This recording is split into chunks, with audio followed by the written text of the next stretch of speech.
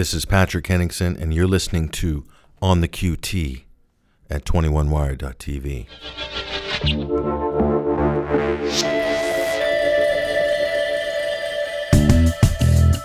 Accessing confidential data.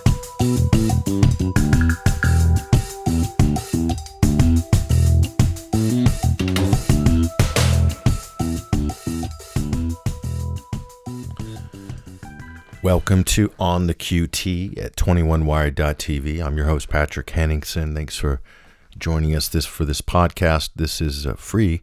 The first 30 minutes, the first part is free, and hope you enjoy it, hope you like it. And after the around the 30-minute mark, we're going to go for members and subscribers at 21wire.tv for the final hour. So if you do like it and you do want to join, we do encourage become a subscriber, help support our work at 21st Century Wire, and become a member at 21wire.tv. Now, this has been, I think, the U.S. election season. It's very busy in terms of news. There's email dumps coming out every day for the last week from WikiLeaks. Plus, you have all the other current events and all the other geopolitics. Quite some serious things going on, especially in Iraq and also in Syria. And keeping up with this, along with the economy and with the other issues surrounding the U.S. election, it's really quite a challenge to keep up. And we're struggling, to be honest. But what we're going to do today is we're going to boil down some of the important issues. And right now, we're looking at in the first part of the show, and then we'll go into more detail in the second part, but we'll look at a couple of key stories that are connected with this election and the Clinton campaign. We'll talk about the Trump campaign as well, and then we'll look at some of the WikiLeaks emails, and which I think are very underreported, especially in the U.S. media. They've almost ignored it, aside from a few media outlets. And the more I read through some of these cables, it becomes clear to me, at least in my lifetime, this is the biggest corruption scandal in politics. And I remember even as a very young child, Watergate, or the aftermath of Watergate, hearing it on the TV and everyone talking about it growing up when I was 4, 5, 6 years old. And that's a walk in the park.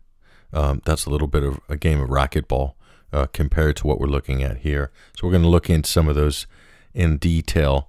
It is incredible when you really get in and look at the scale and scope of this. I'll call it a syndicate because this is exactly what it is. It's quite amazing, and I think everyone should know about it. It doesn't matter what your bent is on the presidential election, whether you're a Democrat or a Republican or an independent or a Green. It's important that you know the contents of these leaks and the issues that they represent. And they're all very real and very factual. So even if people don't like the sound of it, in terms of preserving a constitutional republic, or what some people refer to as a democracy in America, you can't claim to want to preserve and nurture that if you don't understand, or you're shunning what's in these leaks. So we're going to cover some of those. We're also going to look at one of the candidates as well, who's running in Utah as an independent, I believe. His name's Evan McMullin. We're going to take a look at his profile. And also, we're going to just touch on Mosul and Syria and Raqqa. These are two ISIS strongholds, so-called. And currently there's a raid on Mosul. We're going to look at a little detail of that. And then actually the U.S. are hoping to basically leverage that in order to essentially steal a piece of Syria, which is Raqqa, and use that for their purposes. And I believe they'll be doing this in conjunction with Turkey. So we will look at that. And this, obviously in the second hour for members, we'll go into more details with quite a few premium audio clips as well from interviews to illustrate some of these points. But looking at the news, I mean, where do you start? And I think the most important place to start is, I mean, that people have been warning about an economic collapse ever since 2008. The system's unstable. The markets are unsustainable. Stock market can't keep going up forever. And a lot of people are worried. I'm speaking to people all the time with 501ks, retirement pension funds that are stock market indexed, and they have taken a hit over the years during various dips in the market. But let's just say for the average person, you might have one concern about this as an individual, and it's going to affect millions and millions of people if there is a tremendous the bottom falls out of the markets, let's say in the new year or after the presidential election's called. That's going to hurt individuals. It's going to basically, as the value of the market gets wiped out, it wipes out the assets and the retirement value that people have saved up in all these various financial packages for retirement especially, but also people who have paid into it and who are still working as well. So their assets, their net worth is under attack. This is important. But for the institutions, for the people at Goldman Sachs, for the investment bankers, for the hedge fund traders, and some of these other more unsavory houses of ill repute in Wall Street and the City of London and further afield, they're not upset at all if the bottom falls out of the market. In fact, they're waiting for the bottom to fall out of the market because they've lined up all their deals and all the hedging that they're going to do to make money off the crash. Because anybody who's in financial services will tell you, and I'm sure there's a few of you listening, this is where you really make the money, is during a crash, on the way down and on the way back up. So if the most amount of value gets wiped off the Dow Jones Industrial Average or the total volume of trading takes a serious hit, this is when all the real vultures come in and really know how to clean up, basically. And we've seen this many, many times, and it will never change. And the problem is a lot of people who work in finance are so devoid of any morals and ethics that they themselves, in some cases, will conspire, at least between institutions as well. They'll conspire to drive that market down to accelerate that crash because they have their put options and their things laid on the side, and their side bets and their bets upon bets, and then they have their insurance as well on their bets. And it's a win-win situation, okay? So, of course, the markets can't keep going up forever. So this is from Zero Hedge. And the headline is actually, this is via John Rubino from dollarcollapse.com. But the boredom before the storm is the headline. And basically it looks at some of the overriding factors here. And I think people need to take a look at a few things. One of them, of course, is Brexit. That's at the top of the list, although I don't think that factors in as strongly as some people might think. In America, it's getting a lot more time. People who are actually following that story in Britain will realize that the UK is not leaving the European Union. Okay, it hasn't happened yet, and at the nearest, it's 2 years away, probably 2.5. So they're talking about invoking Article 50 in March, and then there'll be a process of 2 years, a process of getting out. It's 2.5 years from now. Okay, so you're looking at 2019, the spring of 2019. That's when Britain will be out. So that's not exactly going to create tremors in the market today. Okay, so we can cross that out. China's soaring debt. That's something that is influential, absolutely. But more influential is the amount of debt, U.S. debt, or T-bills and Treasury bills that are held by China, United States dollar paper, held by China and kept by China. So in effect, China is subsidizing the dollar and keeping it stable, if you will, floating. U.S., Russia, Chinese saber rattling. They're going to have some effect on the markets, at least albeit in the short term. And then the unique U.S. presidential race, that will definitely trigger some major move in the market, especially a Trump victory. And a lot of people saying that could be a negative effect on the markets. I will beg to differ.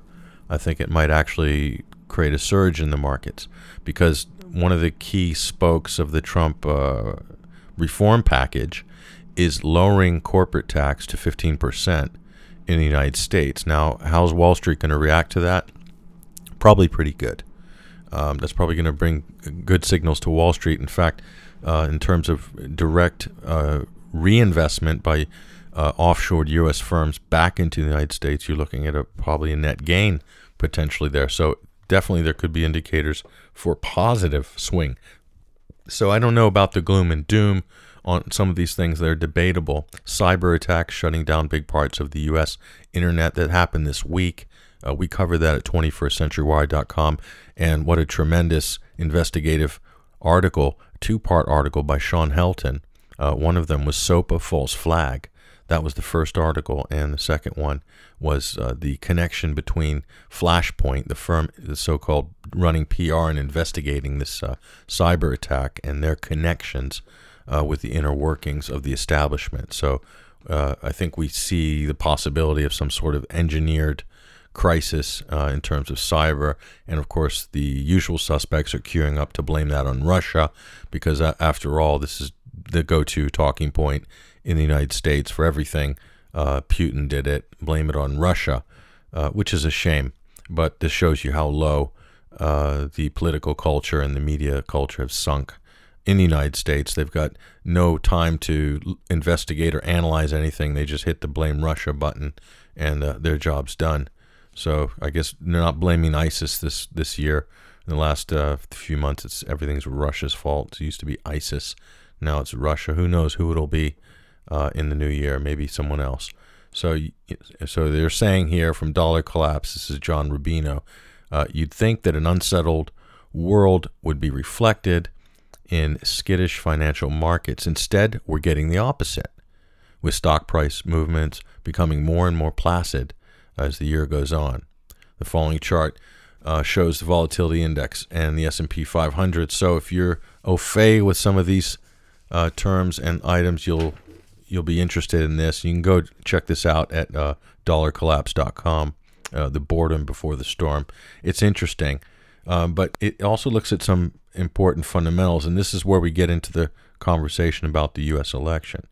So the U.S. runs, check this out, a $107 billion budget deficit almost per month. So the U.S. is running in the red about $100 billion a month.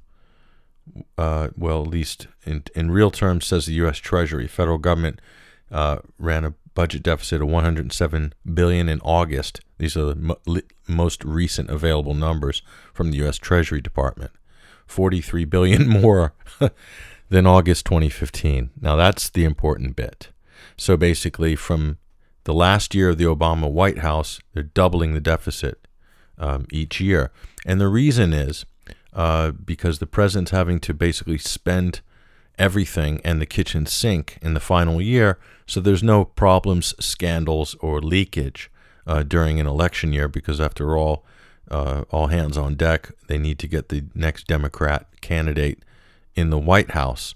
So to do that, they're basically running up the debt of the country. Well, that's what it looks like here anyway. So the government spent $338 billion last month, and that's up 23% from the previous month. So you can see in terms of an index on a graph, this is a steep hockey stick going up over the last year. So what does it mean? It means that the current financial market situation is no more sustainable than that of 2006, 2 years before the subprime mortgage collapse of 2008 that brought Lehman Brothers down and many other things in a domino effect with it. So we're seeing some of the same patterns, and some of the stats gurus are looking at some of the behaviors of the market. Now, this is all subjective, depending on many different factors, and of course, if you listen to different pundits, they'll tell you different things. But I think everyone's in agreement that the fundamentals of the markets, of the economy, and the GDP, the debt ratio are not good, and they're not sustainable. They're sustainable for a finite period of time. And what's the point here? The point is, no matter if Donald Trump wins the presidential election in the U.S. or if Hillary Clinton wins, we're still going to be faced with huge problems. In fact, insurmountable, in my opinion, because each candidate has put forth their idea or proposal for fixing the economy, as it were, getting people back to work and so forth. But we're talking about a budget deficit that is almost insurmountable.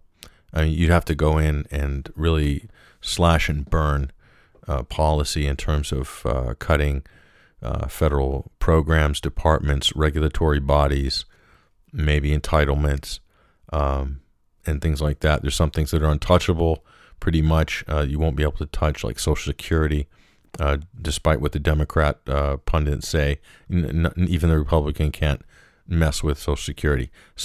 But there's so many other big ticket items. One of them, obviously, is the military. Donald Trump's talking up rebuilding the military. We already got a white budget of nearly $700 billion and a black budget of, I don't know, you can add a couple hundred more billion onto that, plus the CIA's budget might be a couple $100 billion. You're already up to $1 trillion right there, just with the DOD, the Pentagon, the CIA, and black budget projects. You're up to $1 trillion. I mean, where Donald Trump's not going to cut any of that. He's surrounded by Dr. Strangelove generals.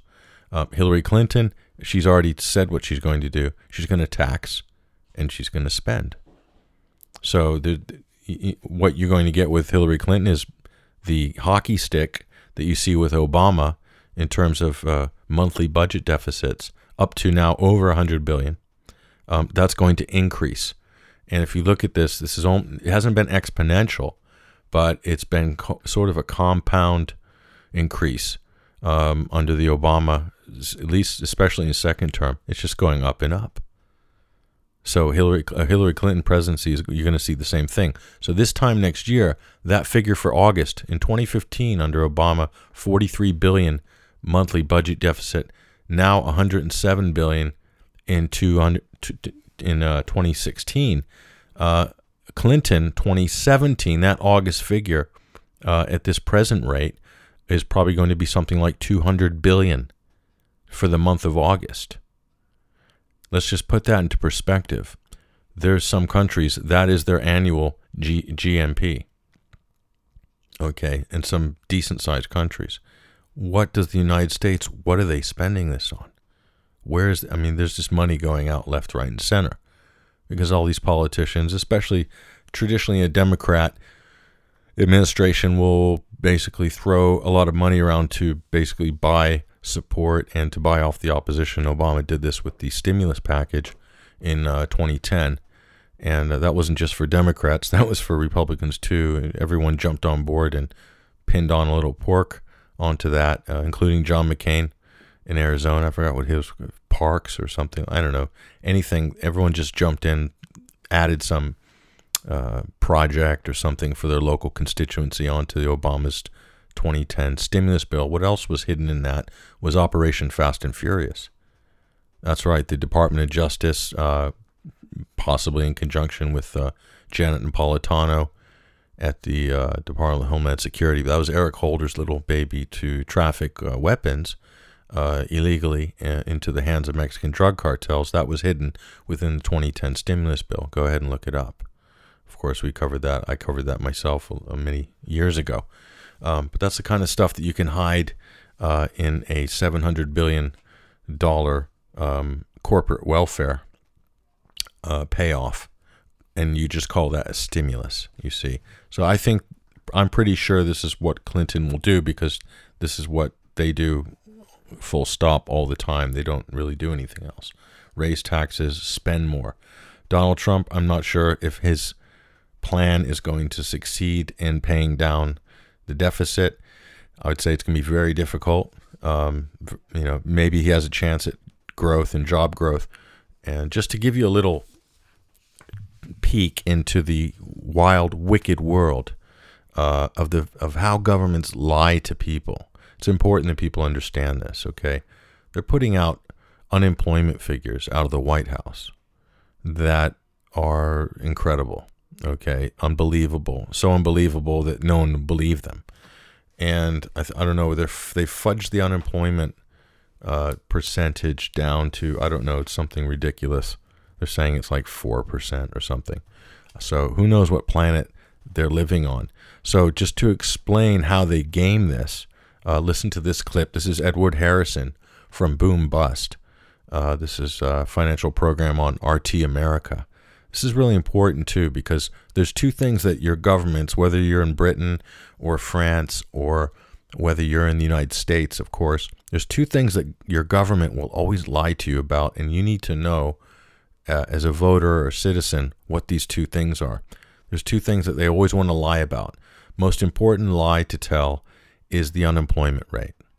Okay, they always want to fudge that down because nobody in power wants to dare own any reality of high unemployment. Okay, so they'll lie, they'll cheat, they'll do some sort of statistical baking the report.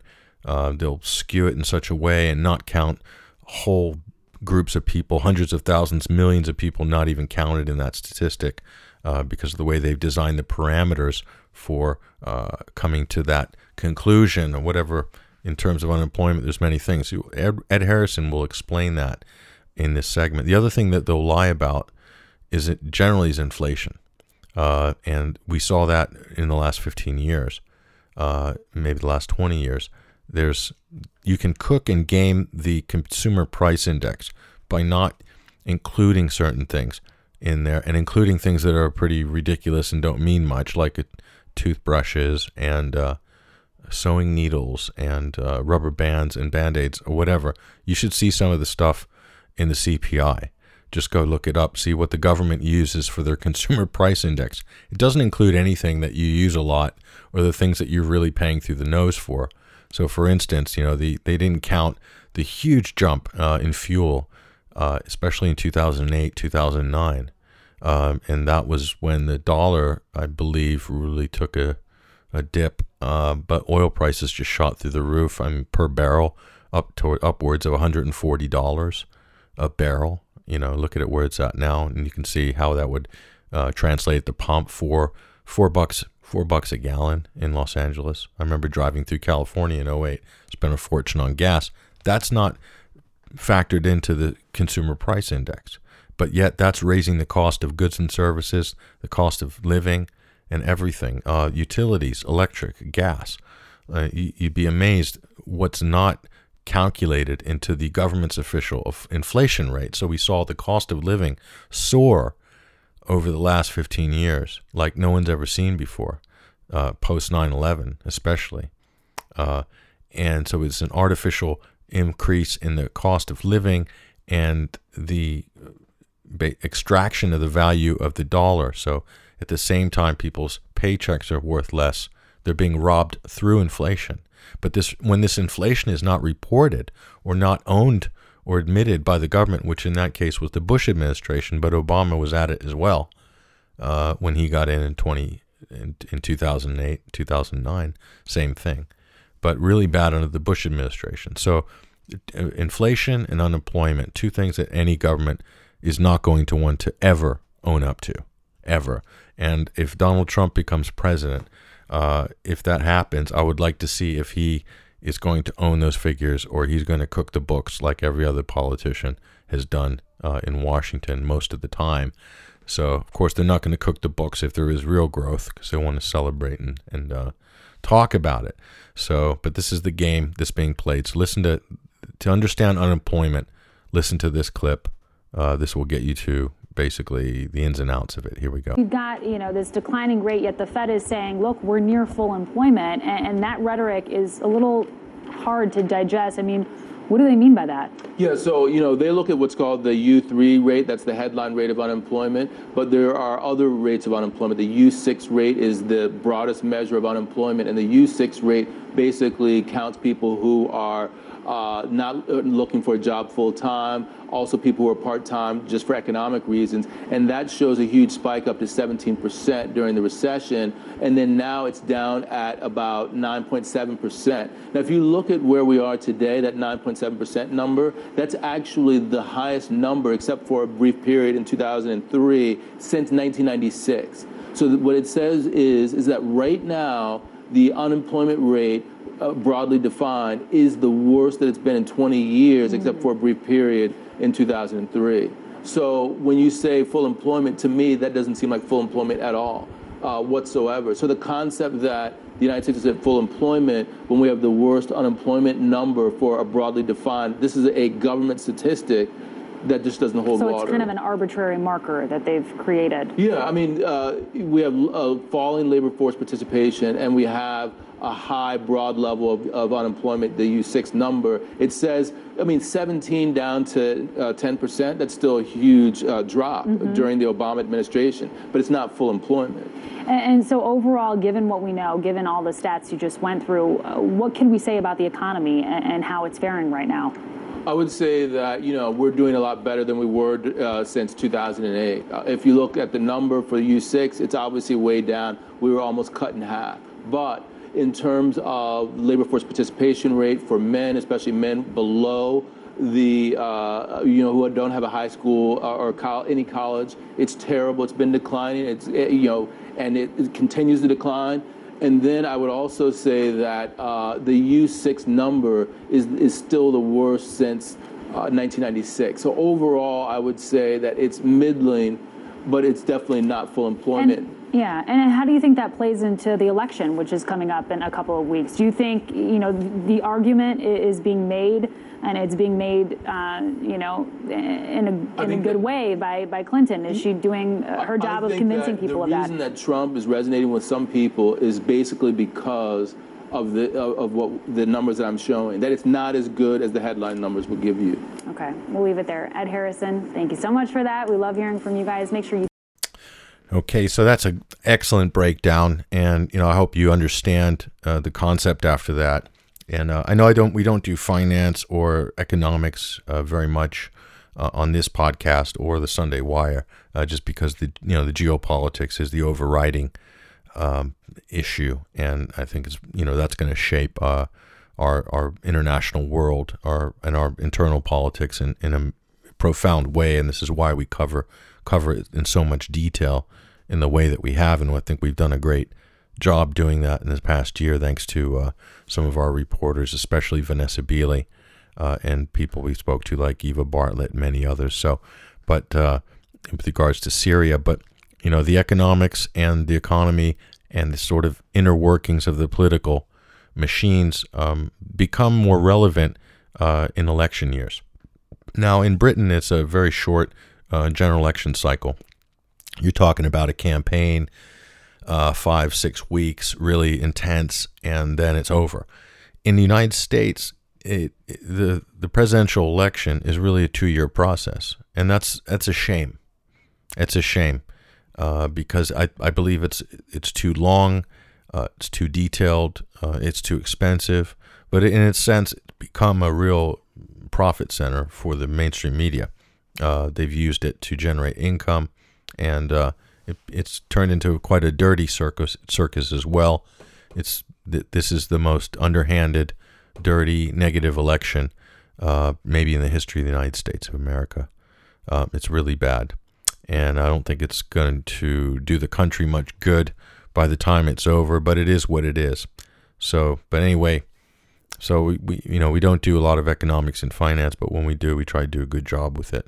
Now, what we're going to get to after the first 30 minutes is really important, and one of those things is we're going to break down some of the issues with these emails from WikiLeaks with the Clinton campaign, and we're going to look very closely at the Clinton campaign because, quite frankly, because the mainstream media is not looking at it very closely. So we're going to have a close look at it, see what we're looking at. We're also going to look at this. A lot of people don't realize the CIA appears to have put up a candidate for president.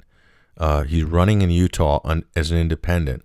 So former CIA operative named Evan McMullin, who is marketing himself as an independent conservative, and he's polling really well. He could steal the state from Donald Trump, and that could be the margin Hillary Clinton needs to get in. Now, why is that strange, or what's the connection there? Well, this CIA agent or operative is also ex-Goldman Sachs, and Goldman Sachs is one of the big donors to the Clinton campaign and the Clinton Global Initiative.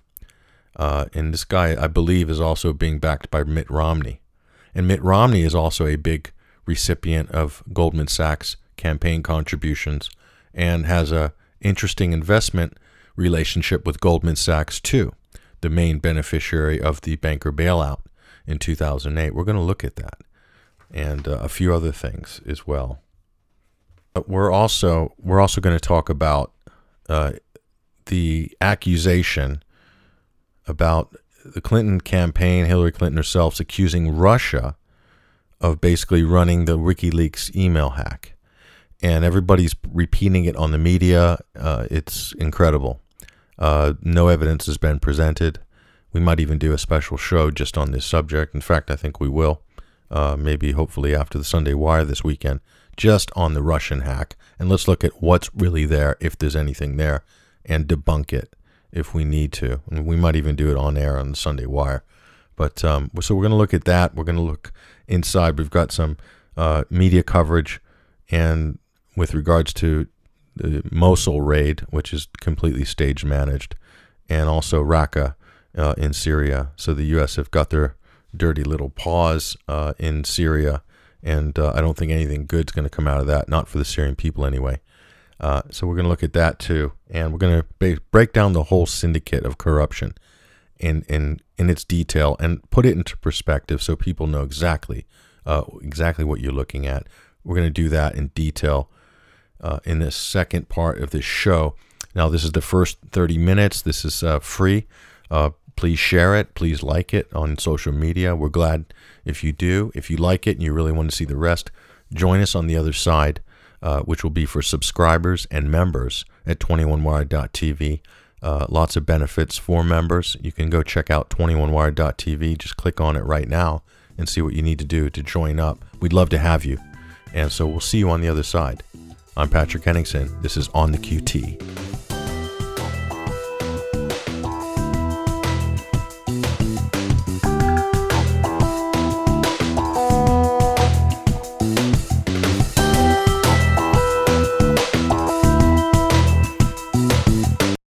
Tune in Sundays at noon Eastern Time or 9 a.m. Pacific Time for the Sunday Wire for 3 hours of action-packed talk radio on 21stCenturyWire.com and AlternateCurrentRadio.com.